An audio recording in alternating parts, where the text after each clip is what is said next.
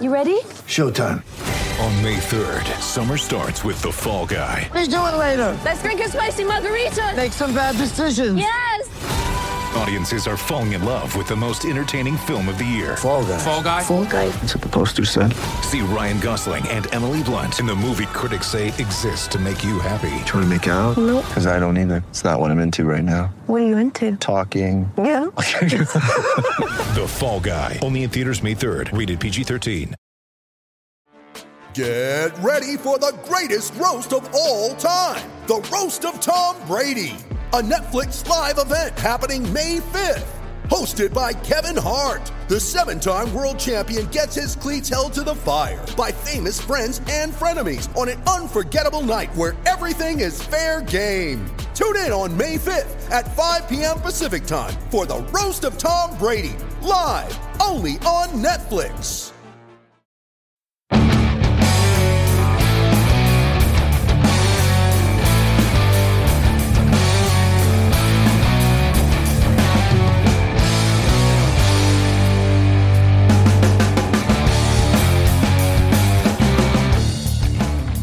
Hello everybody, good evening, welcome to the Scottish Rugby Podcast brought to you by the Scottish Rugby Blog. I am Cammy Black. We've got a lot to get through this evening. We've got Craig Manson with us. Good evening, Craig. Good evening, how are we doing? Craig looking absolutely delighted at some of the things we've got to talk about tonight, Craig. Almost started already. Okay. We have. As we shall continue through the evening. We've for those of regular listeners will know that we sponsored our first rugby match, Rugby Ball. We sponsored the Rugby Ball this weekend, and that game was Craig's Howe of Fife, who were away to Berwick Rugby Club, and we'll get on later on to how that game went. But for viewers, you will see the difference between Craig and my face. That might give you a hint to the outcome of that game. We are live at the moment on Facebook, YouTube, Twitch, and Twitter. So you can also, if you don't get to watch us live, you can download us also on Apple Podcasts, Google Podcasts, Alexa, wherever you can get podcasts, we should be there. Patreons as well. If you go to patreon.com/Scottish Rugby Podcast, from £3 a month, you get ad-free versions of the podcast.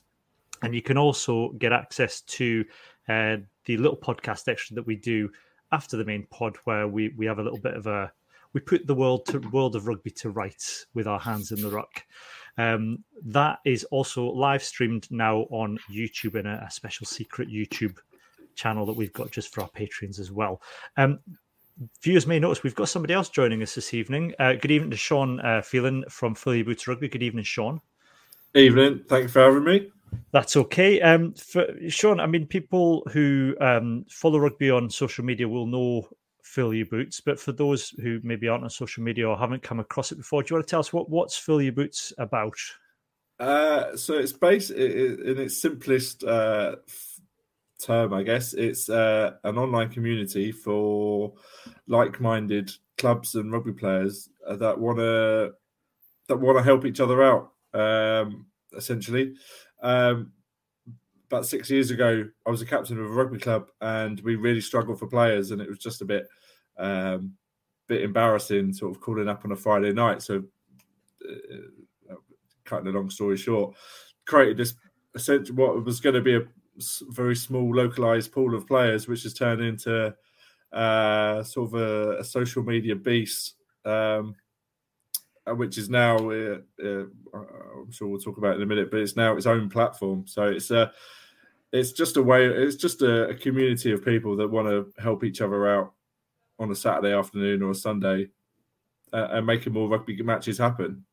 Yeah, so did that kind of take you by surprise, the way that grew? Was that just you did it kind of locally, and then other clubs started contacting you saying, can you give a shout out for a player for us next Saturday? Yeah, do you know what it was? Yeah, pretty much. I'm based in South London, and as you can tell by my accent compared to you guys, and it was designed to be something incredibly localized.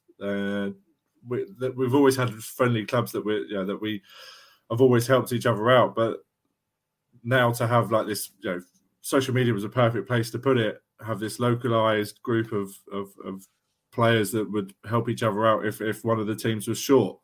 And then very quickly, as soon as sort of the idea got out there, it was sort of snapped up by everybody else. And, within days, this was 6 years ago, within days we had 1,000 Facebook likes and Twitter followers galore. And now it's turned into 25,000 people across the whole network, the social network. And yes, it's new. It's got its own social platform now. Yeah, and so with this new social platform, then tell us about that. What's the idea with? How does that work then? It's essentially a blank Facebook. It's a blank off-the-shelf Facebook, but it cuts out the noise, which is good. So it's just an online community. You can register for free, join your localized group, but it's purely there to help players, clubs find each other at the weekend. But then obviously to try and keep people logging in, there's a lot of resources that we put together. We've got podcasts and webinars from all over the rugby sphere and business sphere. It's been a tough 12 months for clubs. So I've gone to accountants to actually get some real world advice from accountants, from marketeers to groundskeepers to protein experts and all that good stuff. But it's really good so far. It's got 200 users already in the first week. So hopefully, we're trying to get a few more people on there, and then we can turn it into an app. That's the big plan, anyway. Yeah, I mean, this is a positive thing, Craig. I mean, you and I kind of both involved. I think we may be fortunate that Howe and Berwick have fairly well run and resourced clubs in terms of volunteers and having people kind of contribute their know-how. But there will be clubs out there who kind of kind of just the casual clubs rather than the ones that are in competitions who will need players of a weekend, and this is or maybe need that extra bit of help or advice, and this is going to be a positive thing. Yeah, definitely. I've been in a situation myself with being a coach for a women's team, and on a Friday night, scratching my head thinking where we're going to get 3 or 4 players to complete the fixture. So I think it's a fabulous idea, and also currently with the way that rugby is going, especially men's rugby at this moment in time, with we're losing players here, there, and everywhere to different. They're getting pulled in different directions. It's great to have a network. I think really the network is the big thing. Having a network that you can go to, and for anything that you need, it's a fabulous idea. Yeah. So, Sean, I mean, did the podcast then that you do, because you do the Fully Boots podcast we got and talk. I know I've been on the one where we talked about Scottish rugby, and you do ones with specific clubs. Was that just kind of an organic thing that you realised you kind of you would kind of get in touch with these people from different clubs asking for players, and you thought you should do something? Well, really, it was sort of pandemic led. It was either sort of the concept or the brand sort of dies because there's nothing for me to do. There's nothing going on, or we can adapt and do podcasts and write some in-depth stuff, and then the final bit of that was, well, let's upgrade the website and make it into a community, and we can cut out the Facebook noise and we can cut out the Twitter noise and actually have a hub for everything to do with grassroots rugby. And have you had much response from, say, the RFU and the SRU to it so far? The SRU, absolutely not. No, nothing. I don't think I've ever heard from the SRU or the WRU. The RFU are always they love it and they're very keen to help at arm's length, but they can't back it, or they can't, because there's so much red tape and there's so much sort of other politics going on. It's really difficult for them to actually go, rubber stamp it, give it the approval that it needs. But I've spoken to them this week, and they're just like, crack on, and we'll we'll see how you are in a few months' time, and let us know if you need anything. But no, the SRU and the WRU, no, I've never had a conversation with any of them. I've tried. Yeah, I mean, we were saying, Craig, we kind of in the group chat, we were saying obviously at kind of the National League levels, and you can understand there's a reluctance to allow the sharing of players, especially at the tail end of seasons when there's relegation and promotion battles. But there are other clubs out there who are just social clubs who just want to go and play a game at a weekend and are going to struggle for players, and that's where this is needed. Yeah, very much so. Even just getting bodies through the door and buying a tin of juice or a pint at the clubhouse as well, that all helps. But also, I think that's it. Sorry, Craig. Yes, I put some stats together, all the stuff that we did. I had to present to the RFU in 2018, where we'd got up to, and actually, if the amount of people that we'd put into games, it worked out to be about 75 grand behind the bar. If you think that people buying a couple of pints, but that was a tangible figure that we could work. That we could work out that by cancelling these games, and there was probably 200 games that could have easily have been cancelled. 50 or 100 clubs could have lost a combined total of 75 grand. Yeah, I think that's that's exactly the one point I was going to make just earlier on, was the fact that we can get all fair enough up at the sharp end in National One or the Premiership and things like that. You don't want players coming in at the end of the season to try and help win cups or win promotion. But on the other side of things, there are an awful lot of games called off because of lack of players. And it's a great initiative to try and just get players playing rugby. The more players playing rugby, the better, And I think there's that thing, and we've seen it in Scotland, Craig, where I'd much rather fill an advert on Fill Your Boots saying Berwick Rugby Club needs a shorter back rower for the rest of the season, and come along and play for us, as opposed to there's the kind of the rugby agent Twitter accounts to say, such and such a club are looking for players to come over from South Africa and we'll get you a job somewhere, because that's not money back into the club. If you get somebody to come in and play for free, essentially, is much better than clubs paying guys to come and fill that gap. So I guess it's not just it's not just kind of we need to plug a gap this week, Sean. It's fine kind of making those connections between players who are just kind of wanting to get back into rugby and play again, and maybe can't find the local club. One of the first people that I put into a game in 2015 is now the club captain of the club that he went and played for. Fantastic. Yeah. That's 6 years worth of an extra body, because he fancied a game on a Saturday afternoon and hadn't played for a couple of years, and now he's the club captain.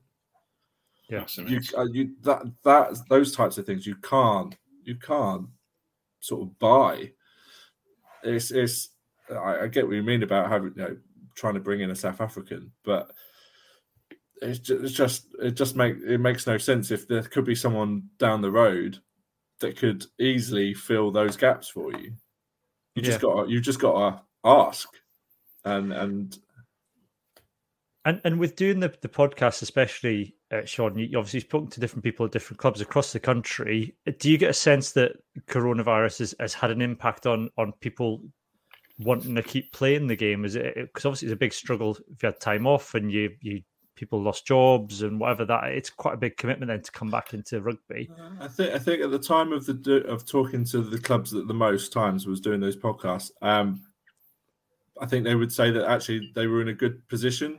They had lots of people coming to train. I'm saying that a year ago, they were having good numbers at training. But actually, the numbers in England, the amount of games that have been cancelled since the restart of the season, 6-7 weeks ago, it's in chaos, absolute chaos. We played a game. So my club, we're one of the basement barrel teams. I love the club, but we play at the bottom of the Surrey divisions, and we had 16 people. This was only 2 weeks ago, and the opposition turned up at 1:30, ready for the game with 4 players. Now, we ended up playing an hour's worth of 9-on-9 in the worst rain you could ever imagine. But those types of things, I could have helped. I could have tried to help, or we could have found another game, or we could have gone and help other clubs down the road. But to find out an hour before kickoff that the opposition are only bringing 4 people, what does that do for the referee? The referee could have. There's a referee shortage, so he could have refereed a higher level game than 9-on-9, basketball, rugby for an hour. So it's all those sort of knock-on effects that the pandemic has had. Yeah. And in terms of one of the things, obviously you were kind of speaking to clubs about links with the Lions, over the Lions tour and stuff like that. Do you still get the sense? I know, Craig and I would say with Howard Fife, you've got links with George. Still got the Horn brothers, and you've got Chris Fusaro, still very strongly linked with the club. Berwick, we've got Andrew Skeen came back and played for the club, former Scotland Sevens players. Do you get that sense across the rest of the country that clubs still have links with professional players, or is it kind of detached itself now? No. I think the RFU did, especially around the 2019 World Cup. They wanted that link, and even the squad announcement video was them as kids at the club that they started at. So no, I think there is a really good tie between the players and where they came from, and I think, to be honest, that's only going to grow stronger. I really do. Yeah, because it's quite a unique thing with rugby. It's quite a unique thing with rugby, isn't it? Because compared to maybe other sports. Yeah, definitely. Like could you say where a Mason Mount played as a kid? No, he didn't. He played in the Chelsea academy, so he's always played for Chelsea. The Curry brothers have gone through a couple of clubs together, and now they're at England. But they'll always go back. They'll always, even if it's just once a year, they'll always go back. And that's why I think there is a different. Rugby players are brought up slightly differently in that way that you seem to know where you come from. Yeah, and that's important, Craig. When you get that, how don't you? That you got these guys kind of hanging around the club, kind of. That's a big thing, right? Yeah. We constantly we talk about it a lot in the podcast, and we're very lucky in that we have a good relationship with. We've got 3 or 4 different players who have played high level rugby, and everything from coming along to speak to the lads and handing out some kit that they have spare, all the way through to I know one of our under 18s talks to George Horn on a regular basis and gets tips, etc. when it comes to scrum half work. So it's even just stupid things like we have a sevens tournament, and the boy, we had Cammy Fenton and George Horn there a couple of years ago, who both they were in charge of the charity team, and they trained the charity team, and just little bits and pieces like that work out, really well for the clubs, and it gives you that sense of family as such, Yeah. And Sean, you've got a couple of other podcasts that's worth kind of mentioning as well. I mean, obviously there's you do one with friend of the podcast, Bruce Aitchison. Yeah. Obviously we know Bruce loves to talk. Oh yeah. But that's that's interesting. You're kind of getting a real kind of range of people on the podcast. What was kind of the idea behind that? Was that just you, Bruce, kind of hit it off? And yeah, so I met Bruce a long time ago now, and it wasn't until earlier in this year that we really started doing stuff together with Doddy. Every week, Bruce wanted to do a live show with the Doddy A captains and things like that, and I said, "Well, I've got StreamYard. Let's do it together." And we did that for 6 or 7 weeks, and we loved it. And it finally gave him a bit of confidence to actually go, "Yeah, we should do a podcast." And it's been great. I get to work with one of my best friends every day, or whenever we record. It's a wonderful experience to get to interact with some of these people, like some of these people that we've spoken to, or he's spoken to, are heroes of mine and his. So it's such a cool experience. Yeah, I'm surprised. I just the thought of having to interview Jim Telfer terrifies me. So I'm amazed But that was such a good one, because I don't know if this is public knowledge. It will be now. But like Bruce's mum is the godmother to Jim Telfer's children. So, and he wasn't. I don't think he was particularly wanting to do interviews during the Lions tour, but he did one for Bruce, and that was really, really cool. He's a scary man. Scary man. And then the other one, you've got the women's rugby pod as well. Yeah. With Rachel Burford and Johnny Hammond. Yeah, it's good fun. Again, it's 3 totally different podcasts, really. One, Bruce is very informal and wants to have a chat and doesn't really talk about what the person does, really. The one that he wants to know about life. And this one's more very current and what's going on in the women's game. And 2 very passionate people who've got lots of ideas and lots of things that they want to get off their chest. And we've had some great guests, and it's both time consuming, but good fun. But yeah, excellent podcasts.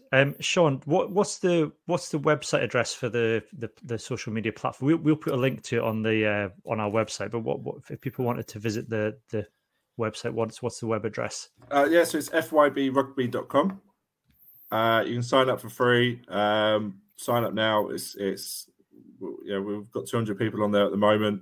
For it to really work, we need loads more. But it's Facebook took 15 years for it to look like what it is at the moment. So just come and get involved. It's not it's an informal place where people can just chat about certain things, whether they want to chat with other treasurers or club marketing people or other groundsmen, hopefully. And so it's just we just want it to be a hub of everything to do with grassroots. Fantastic. Well, we wish you all the best with it. We'll keep our eyes on it. Hopefully get you back on the podcast soon. I'd invite you to stay to analyse Berwick versus Howard Fife, but I missed that one. It's the only game I missed this weekend. Yeah, but Sean, thank you very much for joining us, and we'll catch you again soon. Lovely. Cheers, Cammy. Cheers, Craig. Thanks. Really appreciate it. Thanks, Sean. Bye. Take care. Well then, Craig, shall we get down to it? Shall we get down to it? Well, definitely urge everybody to go in to fill your boots and have a look, because I think it would be great in Scotland. I think it would work well up here. I think it could be. It's a phenomenal thing. I mean, I think what Sean's done, just from having the Twitter account and putting out posts on behalf of clubs and getting games going ahead. I think especially in the current climate with coronavirus and teams struggling for players, I think it's it's potentially that's a really great thing. I would hope. It'd be wonderful to see kind of the unions buy into it as well. I appreciate that they can't, but it's not it's being run as a free thing. So it'd be great to see the unions get behind it as well. Yeah, absolutely. You're only prolonging it though, Craig. Yeah, I was just trying to talk around it. Look, I'm not going to put you through it, because as self-indulgent as this podcast is, I'm not going to spend a long time talking about Berwick Rugby Club versus Howard Fife. But it was amazing because I thought when we sponsored the match ball, I knew I wasn't going to get up because I had a big thing on this weekend that I couldn't miss, and I thought, well, we'll not really be able to talk about the match, but by complete coincidence, Borders Rugby TV turned up and filmed the thing, and then have stuck not just the highlights, but the extended highlights on as well. So, yeah, what I would say is, that's the first game of club rugby I've watched in a good long while, because I don't, with coronavirus, I haven't got up to see anything at Berwick. I normally kind of try and get up like once a season to kind of watch, but the standard of rugby from both teams has not suffered as a result of coronavirus. I thought both teams were fantastic. I thought the pace that the game was played at was brilliant. It was a really fast game. There were a lot of skills on show. I actually thought both teams' defenses were pretty solid. There was the odd mistake here and there, but I just think as a spectacle, as a game of rugby at what is National 3 level, that was a good game of rugby with two good teams going at it. Yeah, very much so. I think it was quite interesting to watch the different styles here. I know Taff and Fraser Allen would probably have a go at me about what I'm about to say, but it's definitely Berwick looked more forward based, and they had a lot of good forwards that were quite strong in the contact. Whereas us, Howe of Fife, run the ball and have been developing a wider, through the ball about kind of game, but they used their backs to the full extent, and so it's a quick game now. When I watch them at training, and we've played games of touch and bits and pieces with the senior men, and wow, these guys are going quick, Yeah, I mean, to be honest though, how could I had about 4 or 5 tries? I mean, they had 3 held up by Berwick, and there's a couple of other times that Berwick just pushed them back. I mean, that's down to good defence from Berwick as opposed to anything that Howe were doing wrong.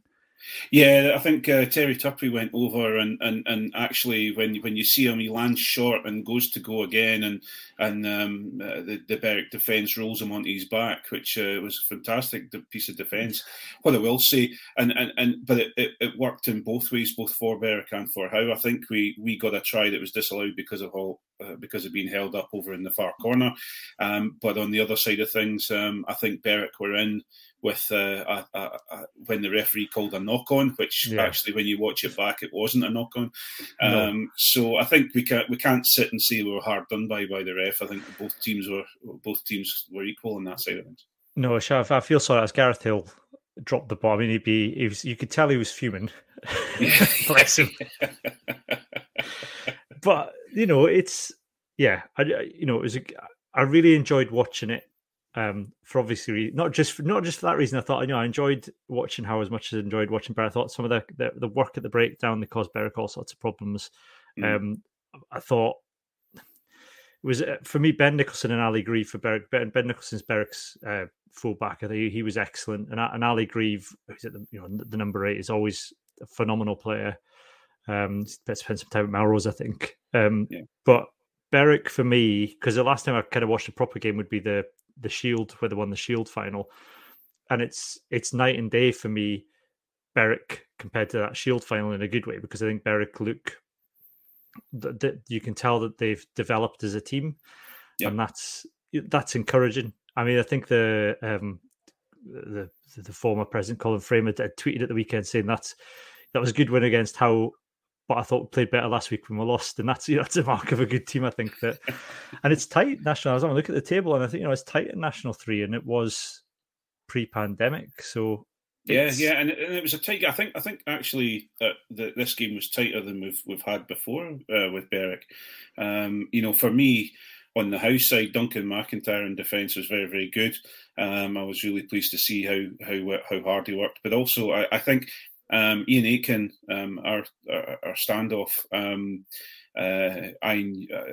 was involved in the team, one of the teams within the Howe when Ian Aitken came back to the Howe, because he was away. He'd been away for a wee while, and he'd had his wife, his partner wife had a couple of kids, and he came back, and everybody was so pleased to see him back. And wow, he's kicks, he's attacking the soft shoulders. He seems to have been reinvigorated, which was fantastic to see.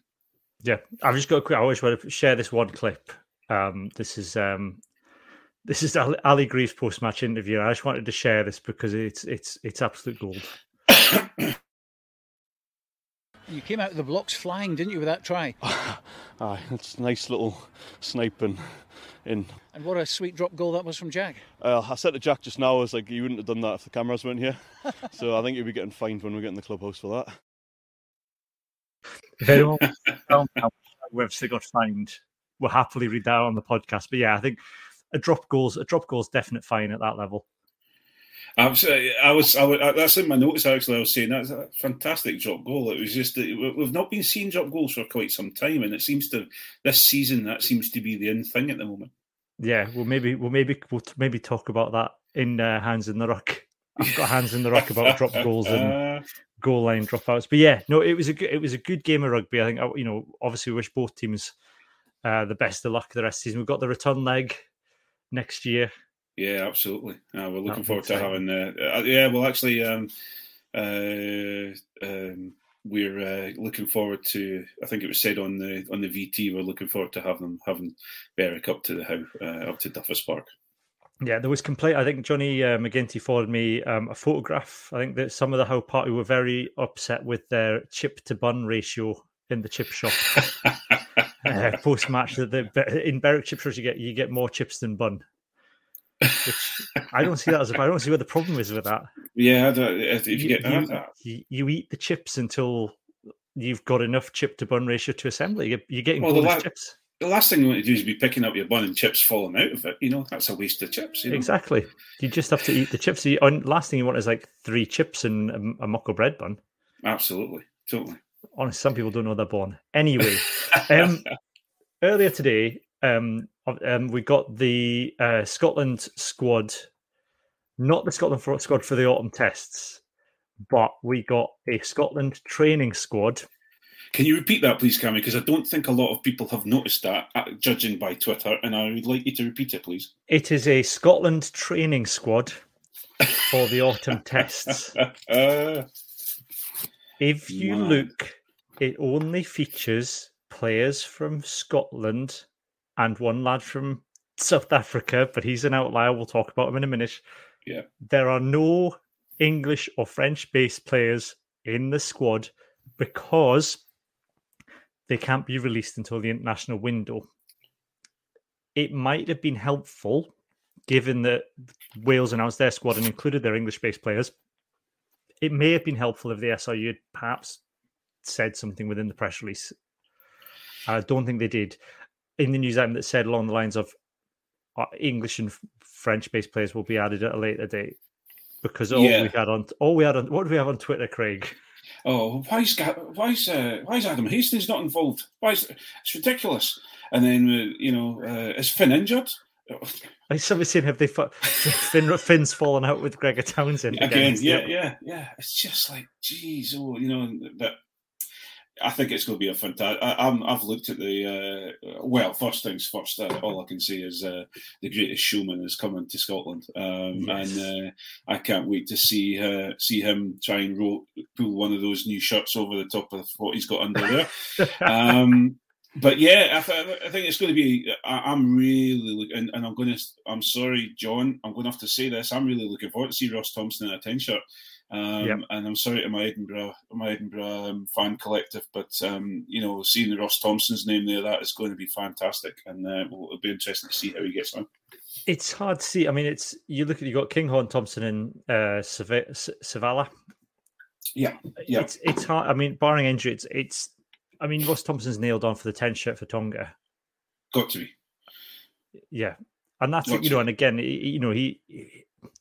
If you're talking about systems and the way Scotland play, he has the capacity to just slot straight in there with that. I think so. I think because if you look at the back to forward ratio between the two teams, between the two pro teams, it's quite obvious that there's a fair few Edinburgh forwards involved in the squad, whereas the backs, there tends to be more backs than from Glasgow, so it will be a very easy fit for him, I think. The one big, it's not controversy, but scrum half. I think a lot of people, and we were amongst them, were expecting Ben Vellacott to be named in the squad. Yeah, and Gregor Townsend's gone with the 3 Glasgow scrum halves in Ali Price, George Horn, and Jamie Dobie. Now, you can talk about form till the cows come home, but we've got to try and understand why that decision's been made. And no doubt there'll be an interview with Gregor Townsend in the papers tomorrow talking about that, because presumably did a press conference today. My guess, Craig, is Ben. We've talked about this before. Ben Vellacott's 26. George Horn's 26. Jamie Dobie's 20. You're looking for a third scrum half to go in there.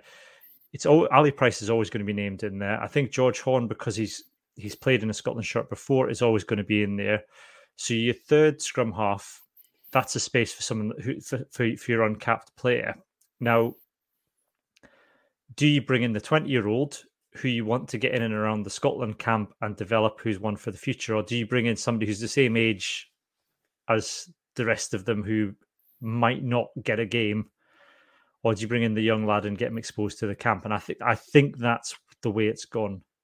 I think so. I think we had this conversation actually a couple of pods ago. We were talking about Ali Price. We're talking about George Horn, and how Edinburgh are really, how Edinburgh could do with one of the three in line Scotland capped scrum halves, and I include Jamie Dobie in that because Jamie Dobie is a prodigious talent. He's going to be very, very good for Scotland. I hope he's not as good for Glasgow as he is for Scotland. But I think also you've got to remember that George Horn has been a stalwart of Glasgow and also Scotland. He's been on the bench for Scotland and never come off it.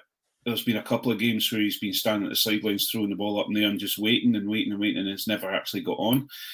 So I think he's due a little bit of time from Scotland as well. So and if you've got Ali Price available, you're not going to not take Ali Price, So I think you're bang on with that. And I actually, yes, maybe I'm not the die-in-the-wool Edinburgh fan that I say I am. I wasn't. I didn't go. Oh, that's an absolute shocker. It's terrible. Vellacott also is very untried. He's only played a couple of games for Edinburgh, and he's performed incredibly well for Edinburgh at the time. But it's been maybe patchy. Yeah, and I think that's it. You don't always pick on form with international rugby. It's one of the factors that you're always going to think about, who's playing well. But then there are other things to consider, like what kind of rugby do we want to play? Who else is playing well? Who are we trying to bring through as well? So it's not that form is not the be all and end all. No. That you've also got to look at, for example, Edinburgh. We have to look at Mark Curry as well. He's been included in the squad, and there's one that's. He was playing for Watsonians on the weekend. So it's the form book. This is definitely a squad to get people into the squad to train, to get used to training internationally, so that they are, because you might have a shout at going to the Rugby World Cup, Yeah, and that's exciting as well to see somebody that was playing for Watsonians in the Super Six now in the Scotland autumn test. And yeah, he's linked to Edinburgh, but again, that's testament to the standard of rugby in the Super Six. That somebody who's played Super Six rugby this year is now in the Scotland squad, even if it is as a development player. Yeah, very much so. It does show a link as well, and it gives the the naysayers of Super Six to it lets them see that actually there is a link between the Super Six and the professional game. Yeah, and then you got, Sione Tuipulotu. I'm excited to see him in a Scotland shirt. It's Gregor Townsend. We don't know who's going to be selected. Yeah, how that's going to go. I think the way he's played for Glasgow, I'd be excited to see him. But then we know we're stacked at centre as well. I think if he doesn't get used against Tonga, I think he might see him getting used through the autumn tests against. It may be a good way of just throwing him straight into Tonga and let's see if he sinks or swims. But it may just be an introduction to the squad and to training and just see how he gets along. And you might find that Tooney then will throw maybe one or two newbies in, like Thompson, but you might find that he'll hold back. You just don't know because Mark Bennett's in there. Yeah. And then you've got, you've got Rufus McLean, Jack Blaine, Cole Forbes. I mean, Rufus McLean's another one that you'd be excited to see in a Scotland shirt, but like Ross Thompson. But it's whether is he going to roll the dice and go full Tony Tombola against Tonga and just throw all the young lads on and say, look, we've not had a summer tour. Here's your chance. Go and roll the dice against Tonga and see how you get on, lads. Or does he mix it up? It'd be interesting to see which way he goes with it. You see, this may be the team that we're going to get thrown about, or get the chance to throw the ball about in the summer tour that never got the chance. So he's maybe actually you might find if I had the opportunity to give him any advice, I would probably say put a couple of stalwarts in there and then put quite a lot of uncapped players in there to give them game time and see how they survive against an international team. Because if we get bloody nose against Tonga, it's a win-win for Tooney, because you can say, well, I was trying to do all the young lads and I was giving them game time, or you can turn around and say, well, look, see, the young lads are coming through and we're going to, they're incredibly strong against Tonga. And I think you're right. I think if we'd had the summer tour, I don't think he rolls the dice. I think he kind of builds for the autumn. I think because we haven't had the summer tour, there's been a missed opportunity for these guys to get games. I think the team that will go out against Tonga, I'm going to say, will be unrecognisable from the team that goes out for the next 3 tests. I might be wrong, but that would be my guess. Yeah. Well, you see, I'm not entirely sure. There's some fantastic players in there, but he may put a pack together that he thinks is going to be one. If you look at, for example, you've got George Turner, you've got Xander Fagerson, and hopefully you'll have the great Schumann in there. So there's your front row, and that's if Suz comes back and Suz is on form, then he's obviously going to take the loosehead spot, I would think, in the autumn test. But it's a good front. That's a good quality front row there to start off with. So my only thought is that whether Price and Fagerson will start because they're available for this game, the next Glasgow URC game, and that's the first game back. So to not give them game time against Tonga is probably going to be fatal going into the rest of the test. Those are the two, I think, established players that, whether or not they come on, I don't know, but they will need to play against Tonga just because they've had so long out after the Lions. Yeah, I think they will play. I think, but then you've got the other Fagerson brother who, are they going to maybe hold him back a little bit because he's just back from injury? God, you can roll, just as you say, you roll the dice, I know, and you got, again, they got Rory Darge. Again, a phenomenal performance at the weekend for Glasgow. You just think he's got to. You kind of think he's one of those you've got to start against Tonga, but I see Darge start. I don't think you'll see Dylan Hutchison. He'll come and train the squad, and he's a future. He's a future back row. But I think you'll probably see. Darge must come in. I would, because you've also got Hamish Watson there. You probably find that Hamish Watson is going to at least be on the bench because he's not played for some time. Yeah, if we could go back to playing 2 full out and out sevens, just to matter. That's my dream right there. That was I totally agree with you. The problem you have is the fact that now you've got a 6-stroke 5 or 4. You've got these players that are coming through that are hybrids between locks and sixes. It gives so much ability to pack the bench, or to have the ability to move people around in the pack that I don't see that changing very quickly. Yeah. Marshall Sykes, then. I mean, you could please see him coming into the squad because he's come through in Edinburgh this year, and I would. It's the same. Obviously he's not in there, but I like the cut of Marshall Sykes. He's got a little bit of bite to him. I think the same with, for example, Luke Crosby as well. They've got immense go forward. I think Grant Gilchrist has been a very good for Scotland Rugby at times where we needed. We didn't have we needed second rows, etc. at the time. But I think Marshall Sykes and has that stronger going forward. How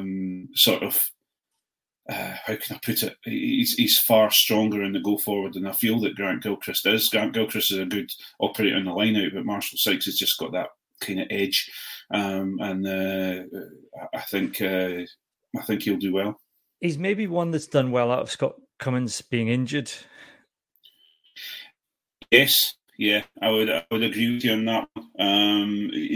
But on the other side of things, you've got quite a good running lock in Scott Cummins, and if you can bring in a young guy that's coming in that's a little bit more old school, sort of lock forward who's going to come through and be a ball carrier rather than a fancy feet, running fantastic lines like Cummins does, but will go forward in the contact area. I think you've, that's a great hybrid. It's a good 4 and 5 compromise. Yeah, and then Rob Harley in there just to terrify everybody in training, presumably. Yeah, no disrespect to Rob Harley because he is a phenomenal servant for Scottish Rugby and for Glasgow, but I think you may find that he's the one that's taking up he's there just as backup on the lock side of things as well. I think he's been in the last few Scotland squads, and I think my theory is he's just there to batter everybody into training. So that nobody and just chase people around the paddock just to keep everyone on their toes. Well, the thing is, if you look down the list, there's an awful lot of people who have been capped that are in single figures. There's a lot of uncapped players, and there's a lot of players who have been capped maybe once or twice that are unproven, really. And having someone like Rob Harley, having Mark Bennett in there, having Hamish Watson, having Xander there to just keep them honest and make them realise they've got to work hard at training, and they've got they're not going to get away with just going easy, go lightly at training. These guys will keep them right, and it'll be interesting. Just so you see, I tell you what, I wouldn't want to meet Rob Harley on a rugby field. That's for sure. I very briefly want to mention Dylan Richardson, just because here we are yet again with the same old, dull, boring, who's he? Fine, yeah. I don't mind people who don't know who he is, but when it's followed up by, and this former Scottish pros, one of whom said, I don't like it. You don't hear many people speaking Scots in the Scottish changing room these days. And I thought, and as AP Cronje, the South African rugby writer, pointed out, he speaks English. He might speak it with a different accent, but what is that? If that's the criteria we're setting for our team, that everybody has to have an accent, then we're going to very shortly run out of players in Scotland. Really, if you look at the Scotland squad through time, and you just need to look at Sean Linnane. You need to look at Dan Parks. You need to look at these players who have come through the Scotland system. There's Sean Maitland. There's Hugh Jones. These people that would absolutely tear their arm off to get a photo or an autograph. And Hugh Jones was the saviour of Scottish rugby. And now, who doesn't know that Dylan is going to be the new saviour of Scottish rugby? You don't know that. The guy's got a Scottish dad. He's perfectly capable and perfectly,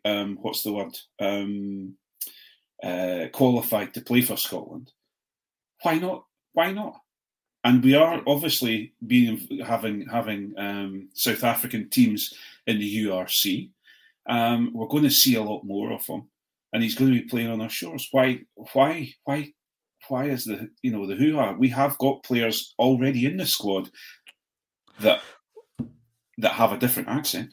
Yeah, and I was thinking today. Look at John Hardy in the Ferrari when he walked straight in the Scotland World Cup squad, and you look at John Hardy now. Now, given everything that happened to him in Edinburgh, and he didn't get back into the Scotland team after that. Moved around a little bit. Ended up at Newcastle Falcons. he would have been within his rights to pack up his bags and fly back to make a life for himself back in New Zealand. He obviously misses, you see on his Instagram, he misses New Zealand, misses his family out there. Yeah. But he hasn't. He's moved back up to Edinburgh. Admittedly, I think his partner's, works up there and as she's from Edinburgh, but he's now back in Scottish rugby as a coach. Yeah. So, there's a lot of these guys, like Sean Leneen, like you said, Sean Leneen has given back and then some to Scottish rugby. Absolutely. These guys come over and there's the odd one, but there's the odd one, any country in the world you could look, there's the odd one that kind of comes as a fly-by-night and then disappears into the night. But the majority of these guys come up, they put in the blood, the sweat and the tears and then some, and then they continue to contribute to Scottish rugby in the longer term. Yeah. And more so than a lot of the people that then moan that they're being selected in the first place. Yeah. I just, you're bang on with that. Yeah. Anyway, I want to talk very quickly about the Super Six because we've got Super Six finals weekend coming up. Yeah. Whew. Well, should we just talk about Ayr for a moment? Yeah. All frills and no knickers is what I've got written down. That to be given the form, I mean, fair play to Watsonians, they played phenomenal rugby against really Ayr. did. Yeah. But Ayr weren't just poor; they just didn't show up. No, they really didn't. They were falling off tackles. Their defence wasn't fabulous. Watsonians just. I don't know what it was with Watsonians though, because Watsonians they just took the game on, and just went for it. And now I don't know whether it was too much pressure for them, or during the season, it's a short season. Has the pressure got to them, or if they'd had problems, or what it was? But they just looked.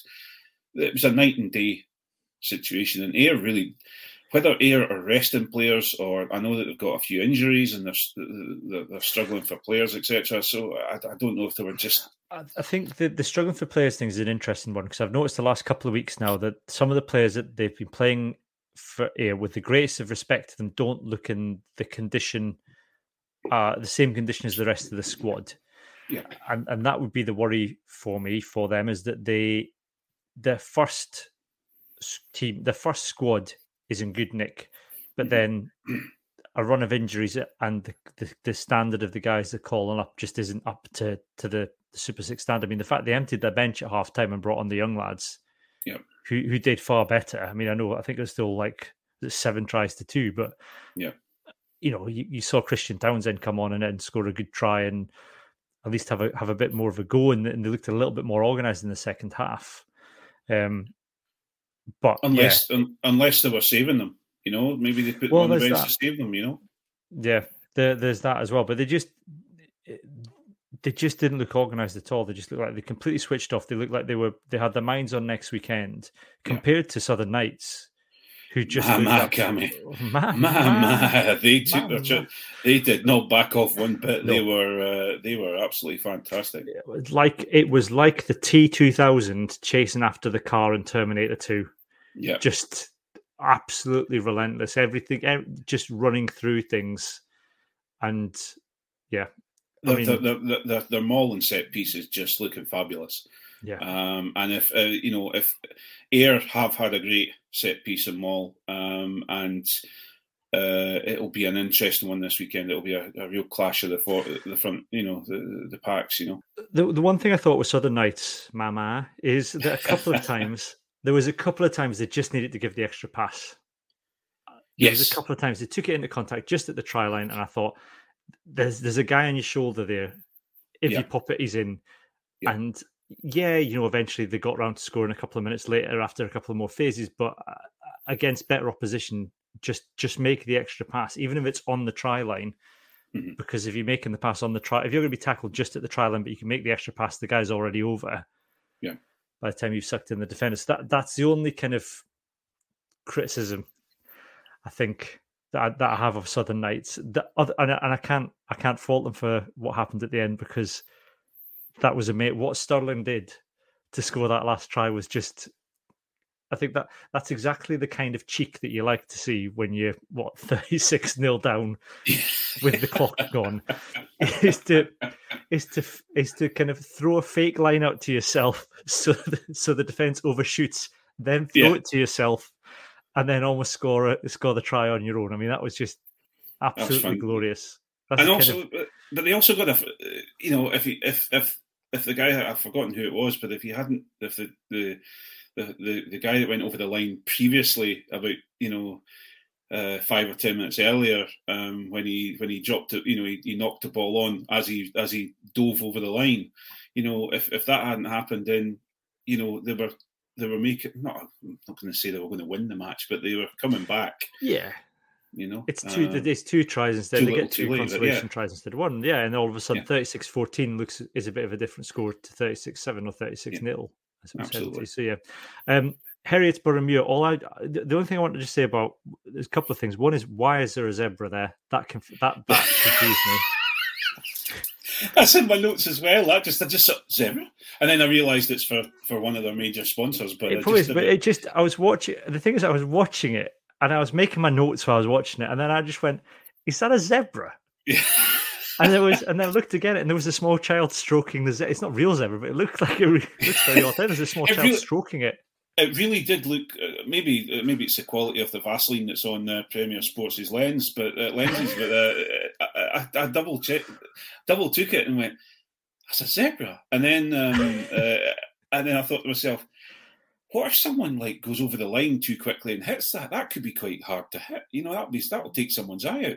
But then. But yeah, then that's fun. Listen, more power to having animals at the side, fake animals at the side of your pitch. I mean, it threw me, I think, because I'd already kind of looked at Heriot Stadium and just thought that it just looks like something from the Soviet bloc. I think it's that thing because the stand's built on top of the clubhouse. Yeah, just this wall of concrete with windows in, and then there was a zebra, which threw me. I've been in those changing rooms, and it's a good old school changing room in that block in there. So, but yeah, that was. I've got to say, the Heriots they just didn't really. What's the word? They had no cares. They were intercepting tries and intercepting balls and scoring from their own 22 all the way up to that try. Fantastic. That try, and it's onto them. Look, I think I retweeted it on the podcast Twitter. I think it's a fourth try. That was judged to be the second best try of the weekend, which is an absolute travesty because the one that won, the Watsonians one, it was a good try, but it wasn't it didn't have all the elements that the Heriots one had, which is an intercept within the 22, then a pop-up offload, and then a cross-field chip. And what to me made it better than the Watsonians one is the Heriots player looks up, sees the crossfield chip is on, and then kicks it, whereas the Watsonians one was a kick to nothing. Yeah. Which makes the Heriots try. That's just I'm still furious on Heriots' behalf that didn't get fired around because it was beautiful. It was, and that's that was the second intercept that they had, try, and also the Heriots forwards pack looked fantastic as well. They were out for a. I think next season, I think the competition is only going to get tighter because I think Heriots and Watsonians have really come into it. I think Boroughmuir have tightened things up a lot. I think Stirling have tried to find the format. I still think the Southern Nats and Ayrshire Bulls are still going to be the ones to beat next season, and rightly both of them are there in the final weekend. But it's the standard of competition has been excellent. Everybody's beaten everybody. Nobody's unbeaten. It's we've said there's issues with defense, but the attack's been really good. Is it the really good high quality standard of rugby? Yeah, I've really enjoyed the rugby, and to go back to a point, I think it was John that made. It's been great to be able to watch it, and I think we talk about it. We talk about the Howe game and how we're really lucky to all of a sudden stumble across Borders TV, who had filmed it. It's been great to have the rugby at the Super Six at the time it came along, because it's had an audience that hasn't, it's had a good 3 weeks without anyone competing for the audience. So you could go and seek out the rugby, and also just grassroots rugby. Okay, they're semi-professional, but we've got to see the refs reffing properly. There's no water boys on shouting at them to fold. It was just fantastic. And I think I've got my money on the Knights, the Southern Knights. I think they've got a good chance of taking it this weekend. They have. Like I said, the only thing would be if Ayr have kind of kept their cards close to their chest. But we will see how that works out. We'll be back next week to see how that pans out. Listen, to all our lovely normal listeners, we're going to bid you farewell for this week. We'll be back next week. We'll start talking about building up to the autumn test. We'll talk about the URC in more detail next week. The Scotland squad announcement happened today, and we've parked the URC for this week. I've spared Craig from having to talk about a draw with the Stormers. No comment. All I can say is, both teams had a fantastic game last weekend, and we all were having a wee giggle up our sleeve about the South African teams, thinking, what have they done? They've come up here and they think they're going to dominate and they're going to be rubbish. Now, wow, those Stormers boys can defend. That's all I can say. There was some big collisions on the weekend. Absolutely. So, yes. So we're going to say goodbye now to our normal listeners. Join us next week. If you are watching on the Patreon, YouTube or Facebook page, then hang around. We're going to have a quick comfort break, Craig and I, and then we'll be back to do our podcast extra. But for the moment, it's goodbye from me and goodbye from Craig. Bye all.